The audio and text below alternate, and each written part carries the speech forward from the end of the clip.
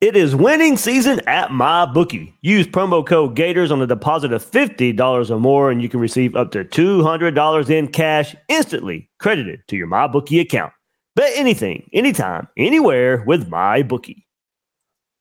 And Gators Breakdown is proud to partner with AG1, the daily foundational nutrition supplement that supports whole body health. Try AG1 and get a free 1-year supply of vitamin D and 5 free AG1 travel packs with your first purchase. Go to drinkag1.com/Gators for more.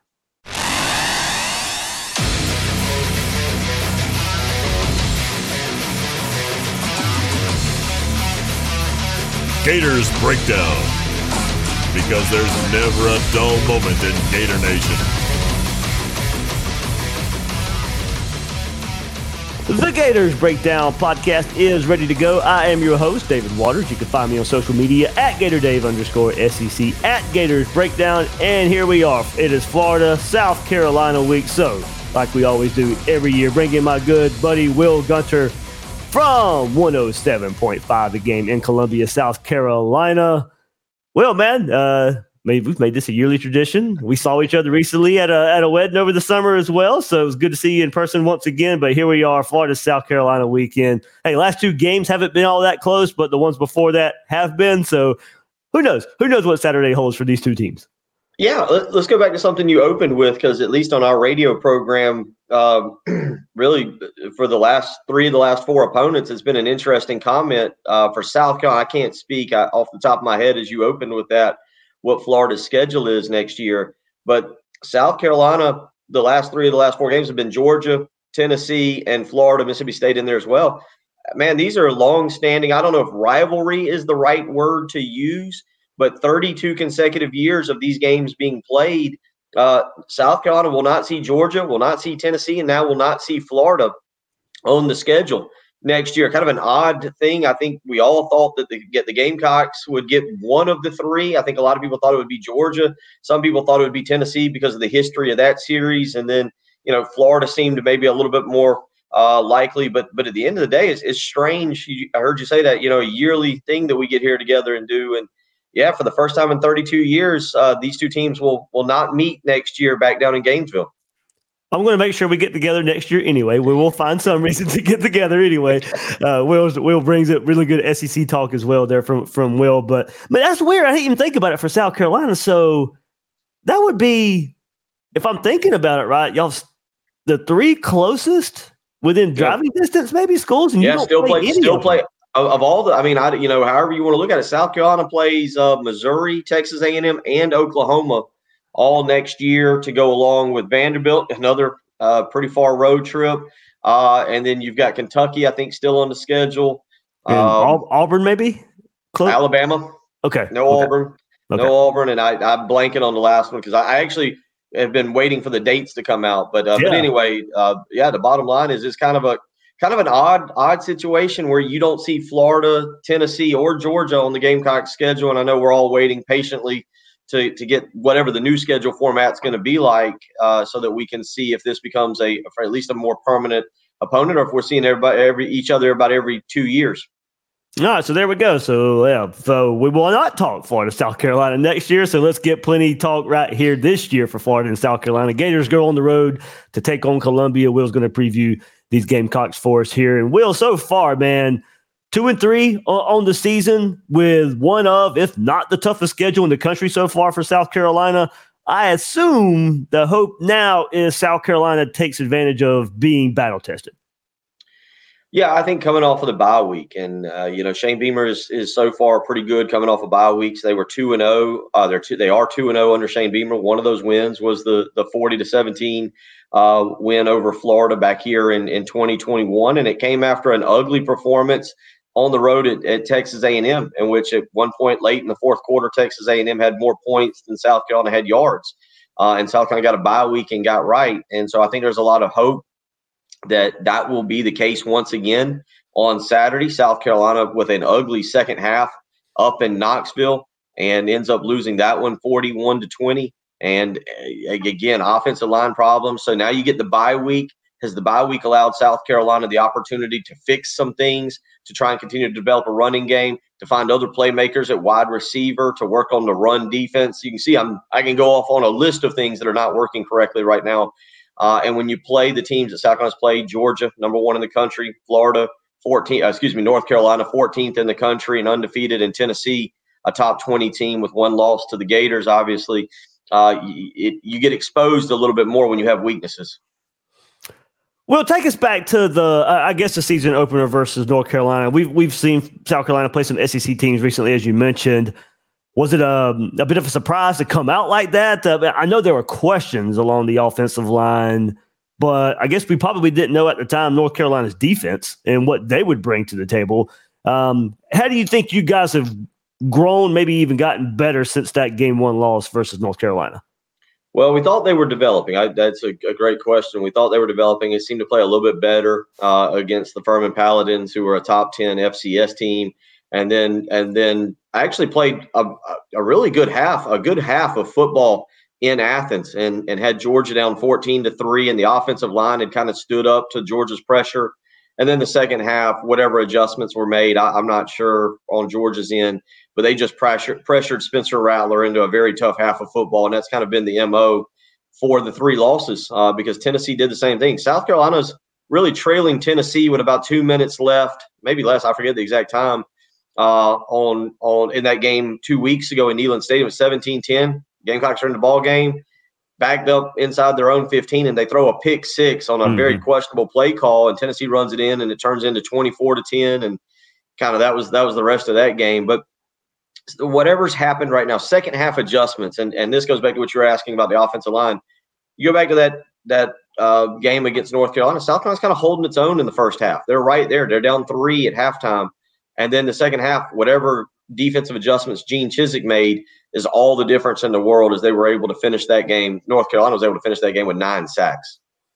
Yeah. I remember that was one of the early headlines coming out of the season was the struggle of Florida's offensive line against Utah and the struggle of South Carolina's offensive line versus North Carolina. So both teams trying to get their offensive line figured out as we get into this game this weekend in Columbia. So, of course, maybe the bye week changes some things, Will, but so far the offense so much slanted towards the passing game, and maybe rightfully so with Spencer Rattler. I mean, 18th in the country in passing yards per game, 9th in the country in completion percentage.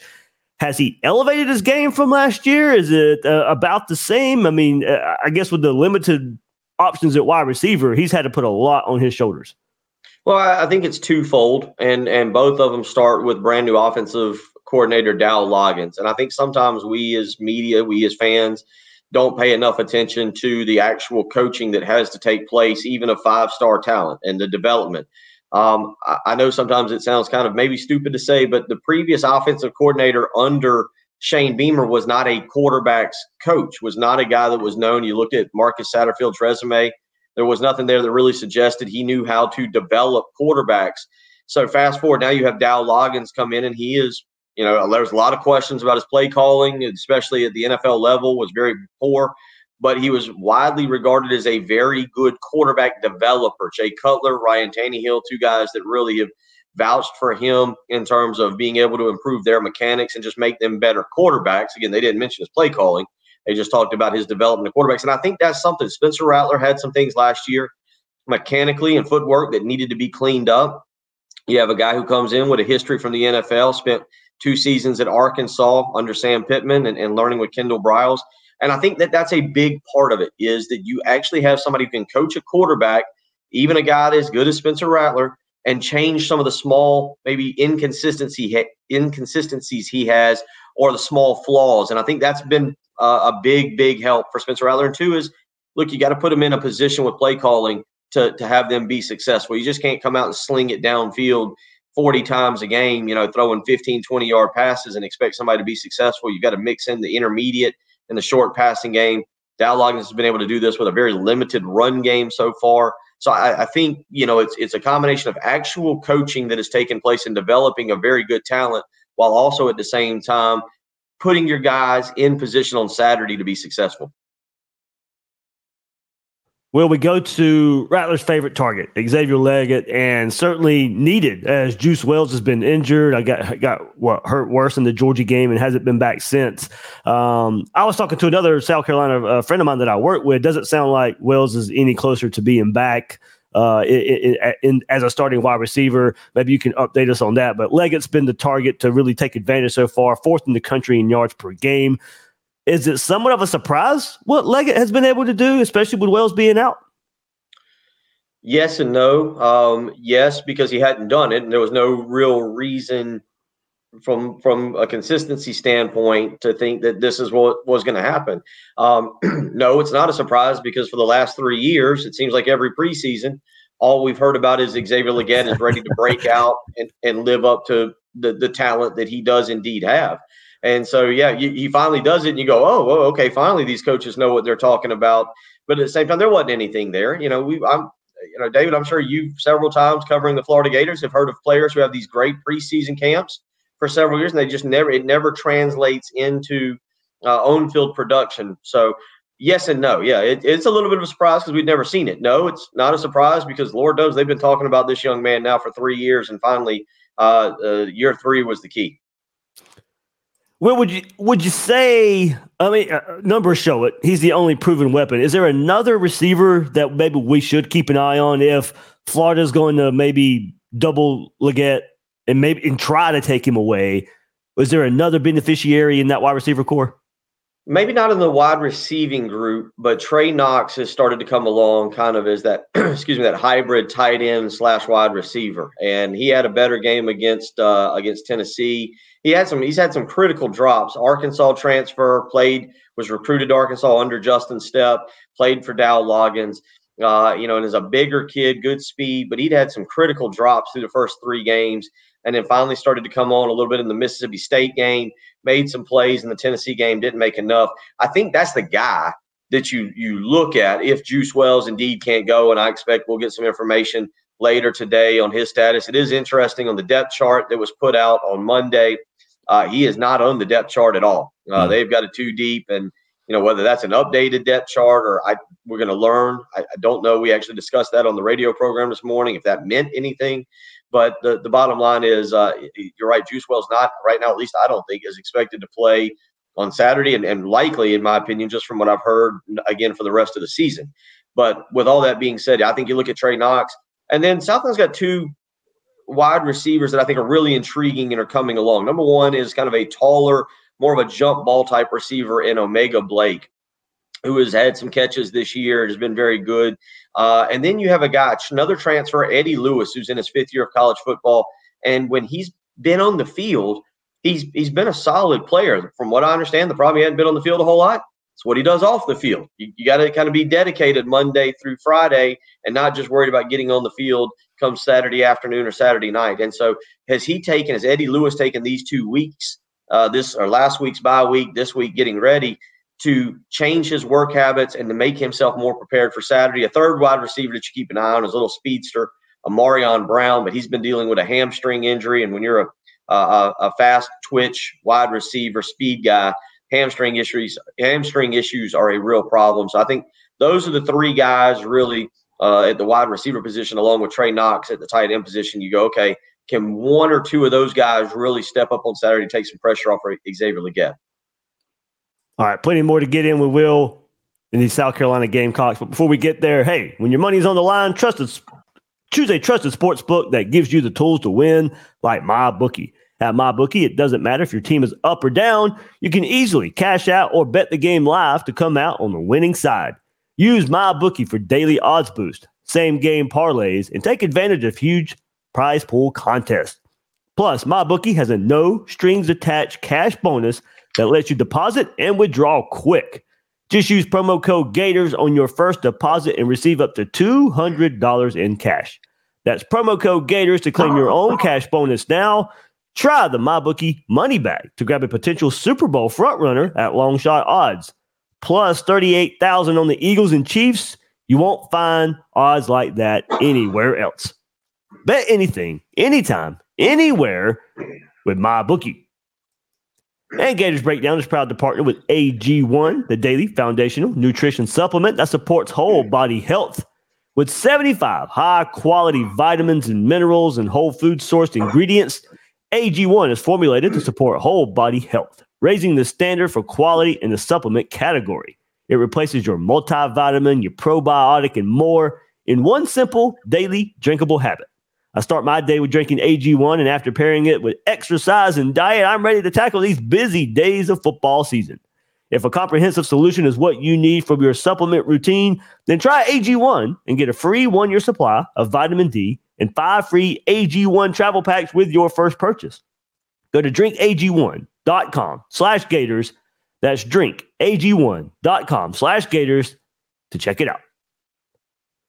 All right, back here with Will Gunter previewing these South Carolina Gamecocks. And Will, you mentioned it a little bit before, both these issues, I guess, for the South Carolina offense, the offensive line and the run game, they probably pair together. But we've also, in that same vein, have seen Spencer Rattler hit and pressured all season long. Is the run game just not a threat? Should it be written off? Do you see anything coming off of a bye week as well, maybe to get that going? Well, this is the week we find out, right? Like you've had everything you've seen, and you have played some good defenses in North Carolina, which I think is better than we realized. Georgia is always going to be a good defense, and then Tennessee is not shabby. Against Mississippi State, South Carolina was able to run the football with a small level of success. Mario Anderson has kind of been the guy who's taken over. The simple fact is this: South Carolina, outside of Mario Anderson, doesn't have really another legitimate SEC running back. And that's a big problem. Your offensive line might be decent, but if you don't have a guy who can kind of hit a hole, has vision, has a little wiggle, it makes it even more difficult on an offensive line that's trying to figure itself out. And Dakereon Joyner, God bless him as a Gamecock. He has done everything you would ask. He could have easily transferred multiple times. He's struggled. They've moved him around from quarterback to wide receiver. Now he's at running back. He really is best as kind of a gadget player who can kind of line up in the Wildcat, or you can kind of shift out and catch passes. But he's simply not a true running back. And Juju McDowell is 5'7", about $155, $160. Again, kind of a gadget player that maybe you can throw out in the slot. You want to get him in one-on-one situations. They do have a freshman in DJ Braswell, who I personally think they ought to play more. I think he ought to be the second running back and just turn him loose like they have some other freshmen. But, that's going to be the question this coming Saturday. What happened if you can't get it going? Not that Florida's run defense is bad, but if you can't get it going off of the bye week after a little self-evaluation, you go into the back half of the football season when there's really no opportunity. You're game planning Monday through Thursday and getting ready on Saturday. It doesn't set up for a good situation to improve your running game. So to me, if we don't see major changes and them having it fixed this coming Saturday against Florida, I don't know how you fix it the remainder of the season. Will, let's move to the other side of the ball. Man, I mean, you look at the schedule so far. Look, we've already talked about how tough it is, but I think everybody, when you think of North Carolina, Georgia, Tennessee, you are going to think some good offenses at the same time, really good offenses. So how do you weigh what you've seen from the defense? Because the stats won't scream out that this is a good defense. But, hey, look, a lot of defenses when they play North Carolina, Georgia, and Tennessee probably, are going to struggle at the same time. So this defense had to be ready to go from the start. How do you weigh who you've played and what you've seen so far? Well, I mean, look, Mississippi State ripped them up through the air pretty good. There's just been some blown coverages. It's in a way, it's a young defense when you look at them. I mean, right now in the secondary, you're playing two true sophomores. You played a lot last year, so when do you label a guy a veteran? Nick Eamon-Warry and DQ Smith both last year basically stepped in game one and had to start the remaining 11 after that. Jalen Kilgore is a freshman that enrolled early and once again basically had to step in on the second play of the first game against North Carolina and has played really well. They're holding up the best they can, but there's just flat been some coverage busts. You slide down to the linebackers. Stone Blanton was another 4-star linebacker recruit that just wasn't ready for the SEC last year, just physically and mentally was not ready. And he's trying to step in, but there's massive depth issues at linebacker. South Carolina really is only running about 3 deep at linebacker. And if Florida or any team can kind of get going, there's been games where Debo Williams and Stone Blanton, the two linebackers, have taken 70-plus snaps And the backup, a guy that you're familiar with, Grayson Howard, is coming along. He had an injury during preseason that kind of stunted his growth a little bit. The last game against Tennessee, I think he had 19 snaps and has started to get more snaps. Maybe, again, bye week, you had a little more time to work with him and develop him. Maybe during the bye week, you're ready to have him be a third linebacker in there. But South Carolina suffered a significant injury to a returning linebacker, Mo Kaba, in the season opener, a knee injury. He's out for the season. They've had a few other bangs and bruises there at the linebacker position. They're thin. I mean, they're thin for ACC, let alone SEC kind of competition. And then the defensive line, just right now, you lost a former five-star recruit in Jordan Birch, who transferred out to Oregon. You lost a 4-star recruit in Gilbert Edmond, who was, I think, really developing nicely to Florida State.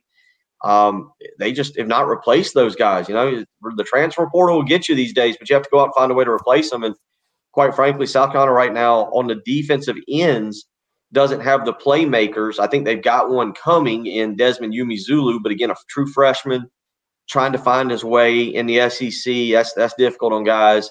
So the ends have not really been able to generate pressure, which then that causes you to have to blitz with the linebackers. And now you're leaving your secondary exposed. You see where I'm going with this. It all goes hand in hand in hand. And right now you've got a portion of youth. You've got a portion of lack of depth. And then you got a portion of lack of playmakers. I think the bright spot, at least going into the Tennessee game, was South Carolina was in a unique position. And my co-host on the radio program is a former defensive lineman for the Gamecocks. So he gets more of an in-depth look and knowledge of what's going on. South Carolina lost their interior defensive line coach, Jimmy Lindsey, to LSU in the month of May. Travian Robertson, a former Gamecock, comes in. He had been at Tulane last year. You look at his career arc so far, starting at Georgia State, going to Tulane. It's been very impressive, but he didn't get those 14 spring practices in a spring game to work on the things he wants to. And like my co-host says, man, you get defensive line coaches in here, they might want you to jab differently or attack differently. And Travian Robertson didn't have a chance to do that, but South Carolina did register back-to-back weeks of defensive lineman of the week with TJ Sanders against Georgia and Boogie Huntley against Mississippi State. They took a little small step back last week or 2 weeks ago against Tennessee.